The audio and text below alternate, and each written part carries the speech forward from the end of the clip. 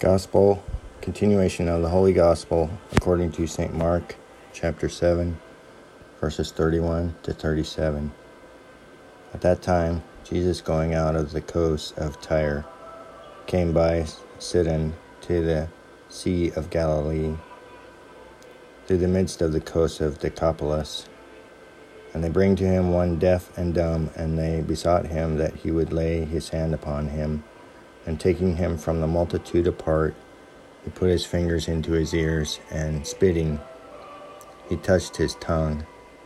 And looking up to heaven, he groaned and said to him, Ephphatha, that is, be thou opened. And immediately his ears were opened, and the string of his tongue was loosed, and he spoke right. And he charged them that they should tell no man.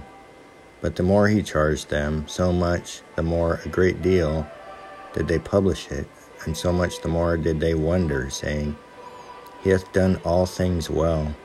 He hath made both the deaf to hear, and the dumb to speak.